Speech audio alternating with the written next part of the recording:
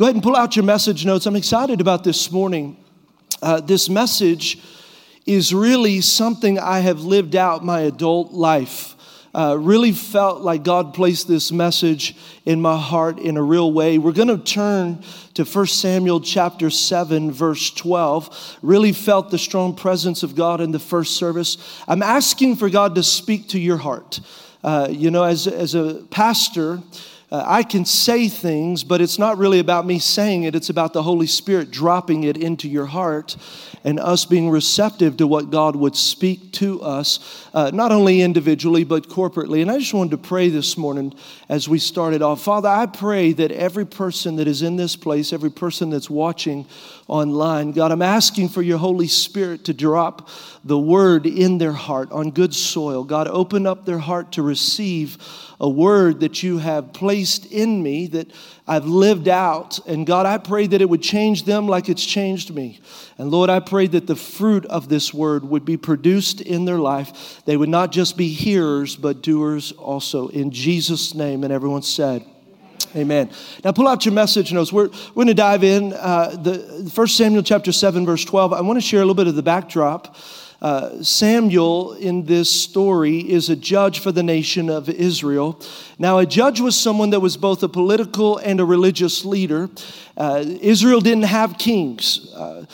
God established himself as the king, but as God being the king, he needed a judge that would then go and communicate to the people, someone that would be his spokesperson. And so Samuel is that man. He's living in the days where Israel had judges that worked on God's behalf. Now, at this time, Israel is in battle with the Philistines, and they've just won. Now, if you know anything about the Old Testament, Israel never fully wiped out the Philistines. It was constantly back and forth. You would see them get victory, and then they would fall back into defeat. If you remember the story of David and Goliath, Goliath was a Philistine. So David conquered them, and then they would live for God, and then the king would turn away from God, and the Philistines would conquer them. This is, in this story, one of the moments where the Israelites have defeated the Philistines. In verse 12 it says, "Then Samuel took a stone and set it up between Mizpah and Shin, and he named it Ebenezer." So it's an altar that he named Ebenezer, and really he's saying, "Thus far has the Lord helped us." How many know that you are where you are in your life because the Lord has helped you? The old timers used to say, "If the Lord had not been on my side." You know what I'm talking about. I had a charismatic background. It'd be, come on, somebody. If the Lord hadn't have been on my side, you would be in jail. Come on, somebody. How many know you'd still be up in the club? You probably wouldn't even be up right now laying next to someone whose name you don't even know. On drugs. Come on, hello. I mean, at the end of the day, where would you be? Some of you would be dead had it not been for God on your side. The grace and the power of God. So one of the things I love about this church is that we want you to come as you are. I'll never forget a day someone showed up. We were having church in the cafeteria, and Pastor Brian comes and taps me on the shoulder and said, "Pastor Jim, you're going to love it." I said, "What's going on?" He said, "There's 3 people in the back, and they smell like they just smoked a reefer." Come on, puff, puff, give. He said, "I knew you'd want to know because we love when sinners come to the house of God. We're going to love them. We're not going to judge them. We got a spot for you. The place that you should be, you're at." And so we love the fact that we understand, had it not been for God on my side, I wouldn't be where I'm at today. Look, even if you're not where you want to be, how many know I'm not where I used to be? That we can really celebrate that God has us in this place today. And so verse 13 says, "So the Philistines were subdued and they stopped invading Israel's territory." And I love this next phrase, "throughout Samuel's lifetime. The hand of the Lord was against the Philistines." Now, what it does not say is that they destroyed the Philistines, but what it does say is that their enemies stopped attacking them. And so how many of you would love for that to be the story of your life, that throughout your lifetime, that pressure that you've been feeling, that attack that you've been experiencing, that God's hand would be against the enemies of your life? That's what they're experiencing right here. Just God's hand is staying back the enemy that is in their life. Verse 14 says, "The towns from Ekron and Gath that the Philistines had captured from Israel, they were restored to Israel. And Israel delivered the neighboring territory from the hands of the Philistines, and there was peace between Israel and the Amorites. So not only was the hand of the Lord against the Philistines, what we see is that there were a couple of towns the Philistines had taken from Israel that Israel got back. They were returned back to Israel in this moment. And so I want you to know that God has territory for you to take in your life. You need to know it's more than just getting saved and experiencing salvation and an eternity with God. But God has territory in this life, on this planet, in this place that He wants you to take. He wants you to take some territory in your family. He wants you to take some territory in your business. He wants you to take some territory in ministry and in education and in finances. That we're not just here to exist, but God has got some territory that He wants us to take. And we've got to be careful and be on guard because the enemy wants to steal from us what God has given to us. And I believe for some of us, that's what's taken place, that we've allowed the enemy to take some of our territory. We've allowed the enemy to encroach on the boundary lines of our lives. But I'm declaring today that each and every one of you are going to take back what the devil has stolen. That 2019 is your year for the take back. That whatever he has stolen, that you're aware of it and you're saying, God, no more will he steal. In fact, I want back everything that he's stolen, and not just want it back, I want it back sevenfold. It reminds me, I've been singing this old song. You know, my background's charismatic, and, I never really liked the song, but I've been singing it this whole week, and it's, I went to the enemy's camp, and I took back what he stole from me. Anybody know that song? Took back what he stole from me. Come on, I didn't say I was a good singer, but it's been he stole from me. Come on, I went to the enemy's camp, and I took back what he stole from me. He's under my feet. He's under my feet. And then it goes on, Satan is under my feet. Woo! I mean, come on, sometimes we got to go back to the oldies, right? There's some truth in that, whether you like the song or not. There was a generation that was raised up that knew the devil was under their feet. My concern is we got a church full of people that think the devil is over us, the devil's tougher than us, the devil's stronger than us. No, baby, the devil is under your feet. We got to declare that. We got to speak it. We're going to get everything back. Look, some of you lost your peace. You got to get your peace back. Some of you lost your marriage. You got to get your marriage back. Some of you lost your finances. It's time to get your finances back. It's time to get the relationships back that the devil has tried to steal from your life. Let me give you a little more context. So then Samuel, here in this story, he's putting some stones together. He builds this Ebenezer. And really he's saying, thus far has the Lord helped us. Now before this, what you need to know is that the Israelites were actually slaves to the Philistines. The Philistines had defeated Israel, and they actually took the Ark of the Covenant away from the from the Israelites. Now, if you don't know anything about the Old Testament, the presence of God in the Old Covenant dwelt in the Ark of the Covenant. So this is where God dwelled with his people. He would be in this place where the people were located. The Ark of the Covenant would be there. But I need you to know that was Old Testament, Old Covenant. Jesus doesn't live in a box. He's not sitting in a shelf. He's in this room and he's in our lives. Can I get an amen? But you can imagine having the presence of God dwell in the Ark of the Covenant. That's a pretty big deal. And in this story, 20 years prior, the Philistines actually send the Ark of the Covenant back to the Israelites because God puts a plague over the Philistines when they had the Ark of the Covenant in the camp, which is a whole different story. And their god Baal and Dagon actually fell down before the presence of God, which is a whole nother story. So the Philistines send the presence of God back to the people of God. And here's what's interesting in this story is that they've got the presence of God, but they're still living in slavery.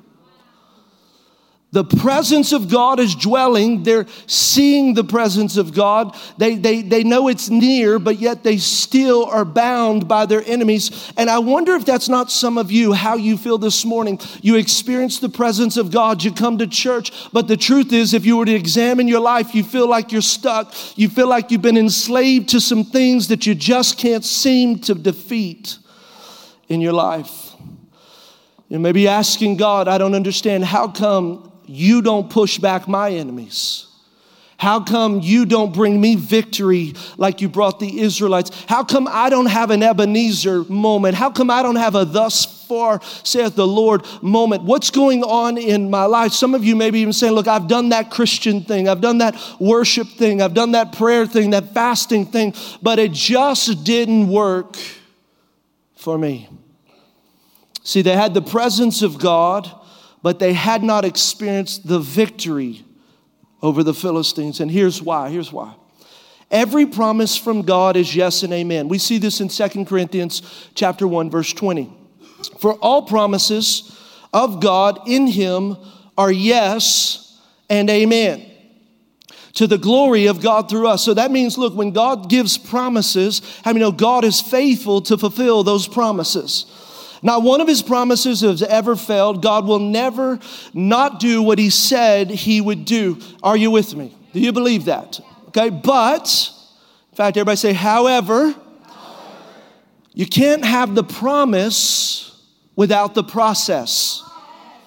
Let me say it like this. You always have a process to get to the promise that God has given you in your life. I mean, every miracle that's ever been shown in the Bible, there were things that had to be done. When you look at the blind man that Jesus healed, it's interesting. Jesus spits in the ground, gets mud, rubs it on the blind man's eye, and then he tells him to go and bathe in the pool of Siloam. So now, let me ask you this. Had he not gone to bathe where Jesus said to bathe, do you think he would have been healed? No. But the power of God placed the mud on his eyes. Does that matter? No. Why? Because there's always instruction before the blessing. God wants us to step out in faith. God wants us to do our part when then he can do what's his part. It's the natural and the supernatural. And when we look at the Bible, it's full of stories where God does this. He partners with us in the miracle.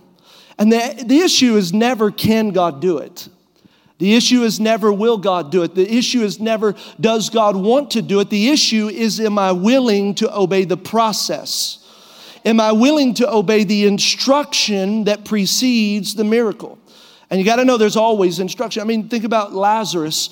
He's 4 days dead in the tomb. Jesus shows up on the scene and says, no, don't worry, Mary, Martha, I got this. But then he gives instruction. He tells the people of the town, he says, roll away the stone from the tomb. Well, what do you mean, Jesus? He's dead. It stinks. It's 4 days. He's starting to decay. Are you sure? Jesus says, roll away the stone. Let me tell you, Lazarus would have never been resurrected had they not rolled away the stone. There takes faith in operation that it doesn't make sense. We've never seen this. Is there someone that can do that? I don't understand. If you would have done this before. And we've got to say, no, I'm not worried about the doubt. I've got to follow the instruction. Here's what you got to understand, that God's promises are optional and conditional. Optional, by what I mean is whether or not you choose to obey what God wants you to do. And conditional by, he's got instructions. He tells each and every one of us, this is what I want you to do. Speaks to our hearts, speak through a message like this, speaks to friends. But every time there's a miracle that we're pursuing, that we feel like, God, I'm holding on to a promise, I guarantee there's instructions he's asking us to obey. And so think about it. The ark can be there and you still serve the Philistines. You're still in slavery. I mean, that's a mind-blowing thought. And in today's culture, it's a little bit of a challenge, right? I mean, we live in a culture of social media, and, I'm on Instagram and Facebook, and I like it, hate it kind of thing. You know what I mean? How many ever feel better after looking at Instagram? No. You're like, man, my marriage is terrible. Man, my kids are terrible. Man, my church is terrible. Man, my life is terrible. Why? Because everybody's highlight reel is being judged by my real life. Anybody know what I'm talking about? Who Instagrams a bad hair day? Come on, somebody. Who Instagrams that moment that your kids defy you and go off on you? Ain't nobody Instagramming that. Come on, somebody. No, it's all the wonderful things, knowing that they just got in a fight, but they got a pretty picture of their family and kids. You lie. You lie. And here's the challenge with the church, right? We judge our blessing with other people's blessing. Like, God, you're blessing them. God, they got a business that went off the ground. It seems like you just love them better. They must be more spiritually mature. God, there must be favor on them. What we got to do is stop judging their blessing with our blessing. Why don't we start judging their level of obedience with our level of obedience? See, you don't know what kind of hell they walk through to get to the blessing that they're experiencing.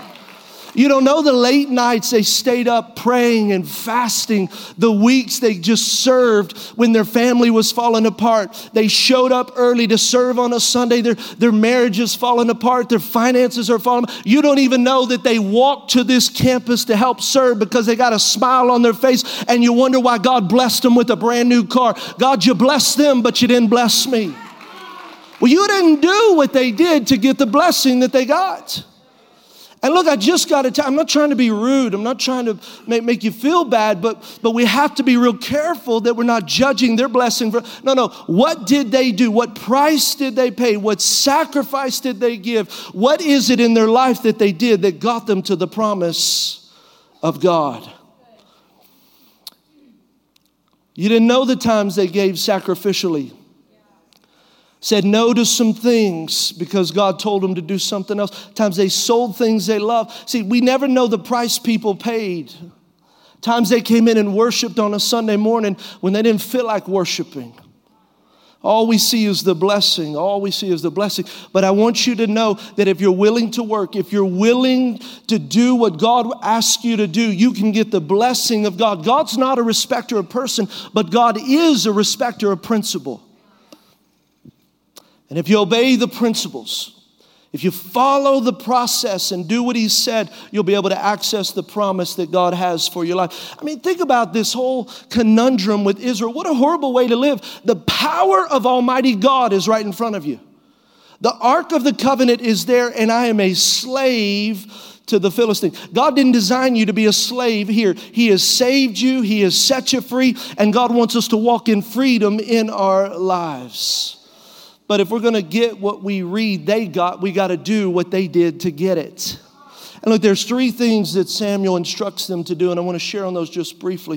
For you know, if you're going to get your Ebenezer, you're going to get your victory, you're going to have the hand of God stayed of the enemies off of your life, you got to do what they did so that you can experience the promises that God has. I believe this is a season, and I felt it from the beginning of the year, for you to take territory. I believe it's a season for our church to take territory. You know, that's really even what this Heart for the House offering is all about, that we're going from this portable to permanent, advancing the kingdom of God. And really, when that takes place, it happens individually before it happens corporately. And anytime God asks us to give, He's never worried about the amount or the dollar. It's not about the money. It's always about the heart. It's always about our heart. Let's read in verse 3 of chapter 7. It says, "So Samuel said to all the Israelites, if you're returning to the Lord with all of your hearts, then rid yourselves of foreign gods and the Asherahs and commit yourself to the Lord and serve Him only. And He'll deliver you out of the hands of the Philistines." So the Israelites put away their Baals and Asherahs and served the Lord only. So Samuel was telling them, look, I need you to examine your heart. I need you to look at your life. And you've been enslaved, even though God's presence in there. It hadn't been an issue of the position of the ark. It's an issue of the position of your heart. That you can be all in the presence, but your heart is not in alignment with God's. And so we've got to break the barriers that would cause us to be out of alignment with God. And really, so He's addressing idols. And as a church, you know, in here, I don't think anybody's got an idol on a shelf that you're bowing down to and worshiping. But how many know we can have idols in our lives? Someone says, well, what's an idol? An idol is anything that is exalted above God. Anything that takes the position of God. How many know your relationships can take the position of God? Well, how do you know? When God says to do something and you don't because you're afraid of what others think, that relationship has become an idol in your life. Come on, somebody, I know. With your children, God says, I want you to do this with your children. You're like, God, I would, but I'm afraid. God, I would, but what would happen? Then your children have now become an idol to your relationship with God. Why? Because you put them over the obedience that God's asking you to do. Maybe it's your career. Look, God, you gave me this career. You gave me this gift. And God's saying, I want you to do something different. I want you to, and you're like, I will, but I got to get there. And God's like, no, baby, I'm the one that gives you the ability to get there. So you're putting this above me. You're never going to get there until you put me here. And so your career can become this idol. Your savings account, your investment accounts can become an idol. Why? Because it's like, I'm good because I got money in the bank. No, God is our safety. God is our security. God is the one that's recession-proof, not your bank accounts. And you just got to be real careful that we don't allow things to get into the position of God. And if it has, you just repent. You say, God, I'm going to remove those things in my life. I'm not going to allow it to get into the place where you are supposed to be. Look, we're talking about giving and generosity. The first place to start is not in your bank account. It's in your heart. And it's always interesting to me when someone will say, God just wants your money. You know, it's all God wants is your money. How many know that's such an interesting statement to me? Did you know that want is actually not even in God's vocabulary? I mean, can you imagine God saying, I want something? I mean, God is whatever he needs. He is the great I am, and he doesn't want anything. He's God. Yeah. I mean, just imagine the conversation in heaven going something like this. Whoa, Gabriel, come see, homeboy. Come here. What, have you seen that bank account? My God. They have gotten it so large and so big. If we could just get a little piece of that, we might be able to feed some hungry children in the world. Can you imagine God saying that? When would we ever imagine that what we have, God would need to do what God wants to do? You say, well, what is it all about? It's all about your heart. Giving is all about God stretching our faith, and then what he's doing is he is exposing our hearts. What's on the inside? Is God really first, or are there other priorities? Is God really where I say he is, or are there other things that come before him? It's all about your heart. And realizing this, that what God put in my hand, if he asks me to give, how many know God can fill my hand back up again? That's faith. Yeah, but it took me a lot. No, it wasn't you. It was all God. And if we remember it was all God's, then it's all his. Because this is a reality. If God gets your heart, God gets your stuff. Look, let's continue. Verse 5, it says, Then Samuel said, Assemble all Israel to Mizpah, and I will intercede with the Lord for you. When they assembled at Mizpah, they drew water and poured it out before the Lord. On that day they fasted, and there they confessed, we have all sinned against the Lord. So what are they doing? They're examining their hearts. They're saying, God, well, look, we sinned. There are things that we put above you and in front of you. And it's interesting that when God exposes your heart, he's not trying to shame you. He's not trying to condemn you. He's not trying to make you feel less than. What God is trying to do is bring healing to the place that is dysfunctional. So he exposes it so that he can heal it. And so all we have to do is just say, God, I'm sorry. God, I repent for this area that you brought in front of me, the area of my life that has gone before you. I repent. And that's what the Israelites do. And then it says, look, they assembled. It's kind of like us assembling today, and we've come to bring our best gift before the Lord at our Heart for the House offering. These Israelites have assembled. They've come together, and it says they drew water and they poured it out. Think about this. They drew water and they poured it out before the Lord. Now, I thought this was a little bit odd. You know, when you read the story, you're like, that's a little bit odd. I mean, can you imagine us coming to church with a cup of water, all of us, and we're just praising God, and you just start to pour out your water, like, woo, all right, let the river flow. Come on, somebody. It's a little weird, huh, right? Nobody thinks that's weird. You think it's totally normal. Don't do it in here, please, because we have to clean it up and we get in trouble. Don't do it. It's just a little weird.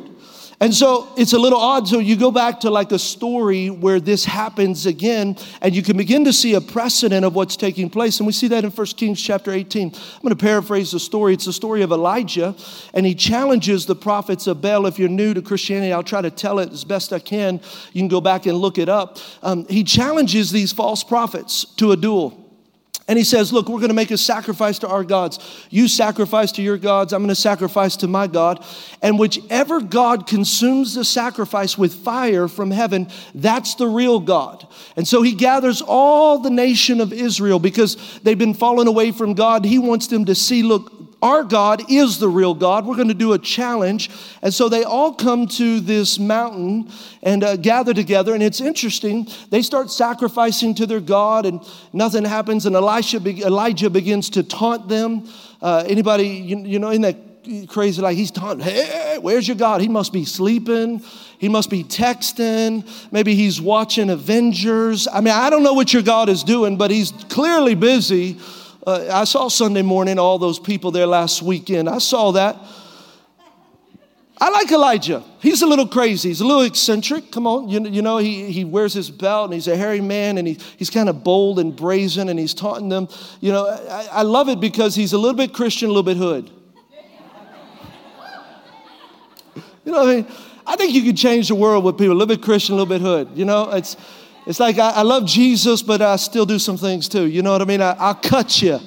Yeah, Peter was a little bit hood, you know. Peter, you think about it. They came to arrest Jesus. Peter draws his sword out, cuts off the ear of the high priest's servant. Jesus like, whoa, hold up, slow down. See, you got to have a knife. Like, I'll cut you. Come on. I mean, so Elijah is kind of this way, little Christian, little hood. And he's mocking them and making a display for everyone to see. And clearly their God didn't move. So now what he does, he makes it harder for God. He says, I'm going to pour water in a trench. So they dig a trench around the altar. And then he goes to the people and he says, look, we're going to fill this ditch with water. Now, the question you have to ask yourself is, where did they get the water? Because if you read a few chapters before, the nation of Israel is actually in a drought. So it's been years since it's rained. So you got Elijah that's pulling the people of God to the mountain, and he's doing a challenge. He digs a ditch and he says, look, we're going to fill this ditch up with water, where the creek and the river that runs down the base of the mountain would have been dry. There had been a drought. No water there. So you could have gone to the Mediterranean Sea. You would have seen that. But that would have taken a couple of days. You'd have had to walk there, get your big jugs, fill them up, and walk back. And that's not what the Bible says. The Bible says in that moment, he calls for water. And the first time the people bring it and he pours it in. The only logical conclusion you can come to is that as these people gathered around the mountain, the nation of Israel, they would have brought water for the journey, for their families, for their animals, for themselves, whatever they needed to get to the mountain, they would have brought what they needed to get there and to get back. So the water they use, can you imagine how precious water is when there's a drought? It's like gold. It's like better than gold, because if I'm dead, I can't spend gold, but I got to have some water. Come on, somebody. And so you understand the value and the preciousness of this water. And then Elijah says, look, I need you to come and pour your water in. And it doesn't say one time, doesn't say twice, but 3 times he asked the people to pour the water in this trench. Why would he ask 3 times? Because these jokers didn't give their offering the first time. Come on, somebody. He's like, pass that plate again. Come on, somebody, pass it. No, that ain't enough water. Pass that plate again. I don't know. I'm just making that up. But it sounds like something. Them jokers ain't giving. I'm going to do it again. But here's what we know. The Bible says they poured the water on the altar. And then it says that he prayed something short. God, show your glory. Show them you're real. And fire from heaven falls, consumes the sacrifice, and laps up all the water. And a miracle takes place in that moment. And what we know is this, that water represented an offering. They're giving something that is valuable. Think about the radical sacrifice and the radical obedience. When the man of God spoke, they obeyed. How many know that is a radical thing to do?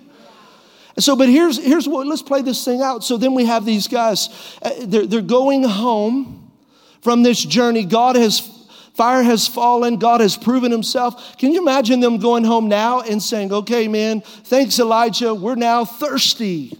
We don't have any water to get home. Well, what does Elijah do? He goes and he prays.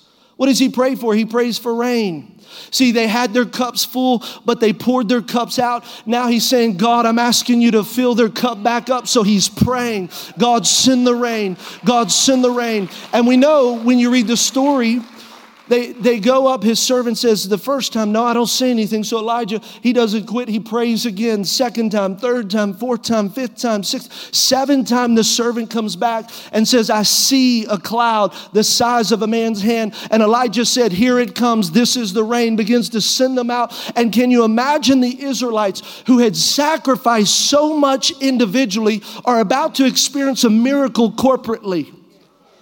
And they're walking home and the rain of heaven begins to fall on their heads and their faces, and they open up their mouths and their eyes. What they had given was so little in comparison, but it was all that they had in their hands. Now God opens up the windows of heaven and sends so much water they can't even contain it, that there was a miracle that took place because of their sacrifice. It's amazing when you think about it. So now the drought, because of their obedience, because of their radical sacrifice, the drought is over and they get to experience something in their life that they would have never experienced otherwise. And here's what's interesting about the story too. Look, the fire didn't fall until the water was poured out. The rain didn't come until the sacrifice and the offering was given. And so in our lives, we have to understand God is no respecter of persons, but he is a respecter of principle. That God, there are moments in my life where I'm going to have to give something that costs me. Why? Because there's a miracle that's in the way that you have prepared for me. And so many times it's easy to judge and say, well, they got it, but I didn't. Why don't we go back and look and see if they obeyed God in the time of the sacrifice? And my prayer is, let the rain fall. Let the fire come down from heaven in this church, on our lives, in this place. Second thing is you got to pour out your cup. Radical obedience, radical sacrifice. And today when we give, that's what we're doing. We're pouring out our cup. And it's up to you as to whether or not you give God a splash or whether you do something that's radical. Nobody makes you do that. It's all up to you. God, am I coming to you with my whole heart? God, am I coming to you with my best? God, am I coming to you with what I feel you have spoken to my heart? Look, if you want the fire to fall, you got to pour your water out. You want the rain of God in your life, you're going to have to give things away. You're going to have to sacrifice. And look, it's not about the amount, it's about the sacrifice. Even with the offering, I was thinking, some of you, $500 is like, wow, that's radical sacrifice. Radical. And here's what I'd say. That's awesome. But you have to decide what you're going to do. Some of you, it's thousands of dollars. That's radical sacrifice. It's like, wow, God, that would be radical. Some of you, it'd take $100,000 to be radical sacrifice. This is what I know. It's not about the amount. It's about the sacrifice in your life. If you want the rain to fall and the fire of God to fall in your life, you got to do what is radical.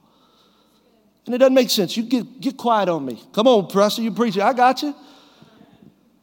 It doesn't make sense, right? I get it. I'm telling you something that I have lived out. Someone says, how in the world do you have such a generous church? We've been pouring out the water. From day one, we have given to missionaries. We gave 18% of what comes into this church last year away, even as we were looking for property to purchase. Why? Because we just understand, God, I'm pouring it out. When do I pour it out? When God speaks to me. And if I will radically obey and radically sacrifice, I know God's radical blessing will follow my life in this church. It doesn't make sense. It doesn't make sense to pour out your water in the middle of a drought. Doesn't make sense to pour out all you had for your family when your family's looking at you eye to eye. But yet the man of God said, pour it out. And they did. And the drought was broken. If you want something unexplainable in life, you've got to do what seems radical. So are you willing to pour out your cup? You're willing to bring your very best to God. It's what we pour out that God multiplies. In fact, I was telling the staff even recently, I was traveling on a trip, and I felt like the Lord said to give an extravagant amount from this church to a church planting organization, ARC, the place we're a part of. And it was interesting because I argued with God. I said, God, we're in the building fund, we're trying to buy this land, and how many know when God speaks to you and it's radical, we got all kinds of reasons why it don't make sense. It's like, well, God, that just ain't responsible. Just, are you sure? And what I felt like, this is what the Lord spoke to me. I can't multiply what's not sown. So you're holding on to seed. We got our cup full of water, and God's just saying, will you pour it out? Will you pour it out? I know it's crazy. But you're looking for radical. Like, we got to have radical. God, if we're going to change this world, I need radical. Doesn't make sense. I want to encourage you to stay the course. Verse 10, it says, while Samuel was sacrificing the burnt offering, the Philistines drew near to engage Israel in battle. And here's really the warning with that, is that as you begin to give radical, as you begin to step out in radical obedience, the enemy's going to come and try to get you to stop. He's going to say, look, you can't afford that. You can't do that. What about this? It don't make sense. Let me tell you, heaven's economy never makes sense. It doesn't ever make sense. And that's the faith walk. And so here you can imagine they're sacrificing and the Philistines are about to attack them. But look at this. It says on that day. Everybody say that day. So I don't know about any other days. But on this day, the Lord thundered with a loud thunder against the Philistines and threw them into such a panic that they were routed out before the Israelites. This day, God went to battle for the Israelites because of the radical sacrifice they had just given. That day, what are you believing God for? What is it that you're asking God for? What are you contending for? What are you longing for? Today could be that day for you. So you think about it. Look, they examined their hearts. They poured out their cups. But you got to understand that there is a process to the promise. You can't just show up and get the promise. There's a process. There's a process. We've got to examine our hearts. We've got to pour out our cup. And then when that happens, the Lord will begin to work on our behalf. They pursued the Philistines and defeated them. And here's what's interesting about this story, and I'm going to get ready to close in just a second. What's interesting, if you don't read the rest of this story, you can begin to believe that God randomly pours out his blessings, that God randomly gives territory, that God randomly pushes back the hand of the enemy, because that's what the enemy wants you to believe, that it's random, that like God's got favorites and you're not one of them. That God, they're more spiritually mature than you. It's got nothing to do with how long you've been saved. It's how deep you go. And so here what we've got to understand is it's not this random. God is not a God of random. The truth is it's because they're responding to God through obedience. The truth is it's because they respond to God through their faithfulness. They have a pure heart and they're pouring their cup out. That's what God responds to. So you got to examine your heart. You got to pour out your cup. And then here's the last thing. You got to expect God to move. Expect God to do it. God will do it because he said he would do it. The promises of God, remember, they're yes and amen. Not one promise from the Lord has ever fallen short or failed. But his promises, you got to understand this, are conditional and optional. Conditional in the fact that there is instructions before you receive it. Optional in the fact of whether or not I will participate in those instructions. And if you stay faithful to the process, I promise you, you'll realize the promise. And I love what it says here. It says, Samuel brought the sacrifice, the people brought the offering. And I love that because I want you to know Phyllis and I are a part of what we're asking you to do. We're never going to ask you to give and not be a part of it. We're never going to ask to pour out your cup and not be a part of pouring out our cup. See, we believe that the same God that filled our cup after we had poured it out, he can fill that cup up again. And we've seen him do it time and time again. And we pray. And, I don't know if you're like us. Sometimes we got a number the first one and we're like, well, that's what I can do. Second time you're like, oh, I don't know if that's God because that one's going to really hurt. You know what I'm talking about? Like, God, I don't even know if that one is wise. And I just go back. Do I want to be safe and wise or do I want to be sacrificial and obedient? Knowing that God can do what only God can do. The same God that filled my cup the first time, he can fill it up again. I don't tell you that to pat myself on the back or to make you, I just want you to know I actually practice what I preach. That I'm not coming up here and asking you to do something that we hadn't done ourselves, and we're going to continue to do it. I was thinking about a couple of things. My whole life has been built on this principle. Now, I didn't know that it was just pouring my cup out. Like, I feel like I was able to articulate it today in a way that you can get it. But I remember even in 2010, it was the last month of 2010, it was December. I was pastoring another church in Stafford and wasn't making a lot of money, and Phyllis and I had been renting over there in River Park West, and we had a home over there. I'd never forget, it was in December, and I'm driving, and I'm right in front of the rec center on Williams Way, and for some reason, I just felt like I connected with God. Have you ever felt like you just connect with God in a moment? I don't feel like it all the time. I wish I did, and that'd be awesome. I don't have a hotline to God like, ooh, what's up? But in this moment, I felt God hear my prayer of, God, I want to have a house. I'm tired of renting. And I didn't think anything of it. And shortly after, about a week later, somebody called me. And I've told this story from a disciple now in Sulphur Springs. And said, we've heard about you. We'd love for you to come and speak to our youth at this Disciple Now weekend. And I'm like, well, praise God. And then one of the greatest things he said later was, and we're going to pay you. Come on, somebody. In ministry, that's a big deal. And he actually told me how much he was going to pay me. He said, I'm going to pay you $1,500. I about shout. I'm, woo! I'm broke. $1,500 is like $1 million, We're just scratching by. And I'm like, well, praise God. How many, sometimes just say, we want you to preach. We'll give you a love offering. You get like $12. You're like, oh, no. This one, I knew what we were getting. So I told Phyllis, I said, man, I'm really excited. And it wasn't just a few days later. I felt like the Lord said, I want you to sow that seed, that offering, the whole thing. And I want you to give it to the pastor that leads that church. I want you to receive it from the church, and I want you to sign it over to the pastor. So what I didn't know is this is what God was telling me. I want you to pour your cup out. I just want you to pour it out. How much? God, can I just give him a splash? Like, what about $20? God, $20. $5. I got $5 on it. Something, God, I'm a broke minister. Come on, God, please help a brother out. You know what I'm talking about? Like, come on, Lord. No, that's not what God said. He said, well, you want a splash or you want a radical miracle?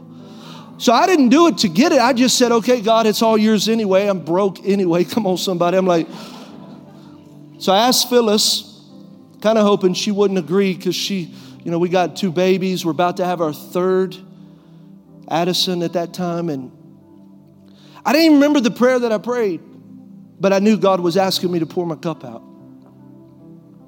So we did it, and it's interesting how $1,500 in your heart is easy to give away, but how many know $1,500 in your hands? It's a little bit different. He passed that check over, and I had written a letter because I knew that if I saw it in my hands, I'd be really tempted. So I gave him the letter, and I said, here, let me sign this over, and I gave it to him. He said, what are you doing? I don't need that. I said, I don't care if you need it. God told me to give it. And so I gave it, and you never know if he did or didn't need it. But I know this, I needed it. And so lo and behold, I didn't think anything of it. Some friend said, hey, go look at a property over in Bondbrook. We were looking for a house. I'm like, it's too expensive. We can't afford it. We're barely making it. And she said, there's a foreclosure I want you to go look at. I said, okay. I told Phyllis, but yeah, it's the first day it's been on the market. They usually wait. If you know anything about foreclosures, I was in real estate. They usually wait till they get all the bids. And so by the time you get it, it ain't even that great of a deal. And so we saw it. I'm like, man, I love it. Well, what can you afford? Well, this is what we can afford. So our realtor put in the offer. That day, they accepted it. Thousands less than what we could actually afford. This is back in 2011. And here's what's amazing. We ended up closing on that property. You remember, we're broke, man. We just, less than $1,000 to close on the property. I'm telling you numbers because some of you are in this place. Like, you got it. You understand it. And you're like, man, and we were paying less for a mortgage than we paid for rent. And that is the house that God used to birth this church out of. What were we doing? We were just pouring out a cup. Didn't even know that's just pouring it out. Just pouring it out. Just pouring it out. I mean, even this year, I can tell you story after story. Phyllis and I, we launched a church out of our house. And so, it's interesting. You got 80 people in your house and you're doing these interest meetings. And for 3 years, we didn't have offices. Everybody came to my house and it was awesome. But 80 people in your house can do some damage. Like carpets are ruined, holes in the wall. Kids are in the bedrooms. One point my kid said, I don't really like everybody in my bedroom because they would rip the curtains off And, and nobody fixes it. Everybody's like, yo, Pastor, see you later. What's up? It's awesome. And no big deal. It helped us launch this church. And this last year, it feels like I'd really like to have the house fixed. Paint some walls, fix some holes, do some things. And so we're saving some money to do that. No big deal. And then legacy offering comes along. Good Lord for legacy.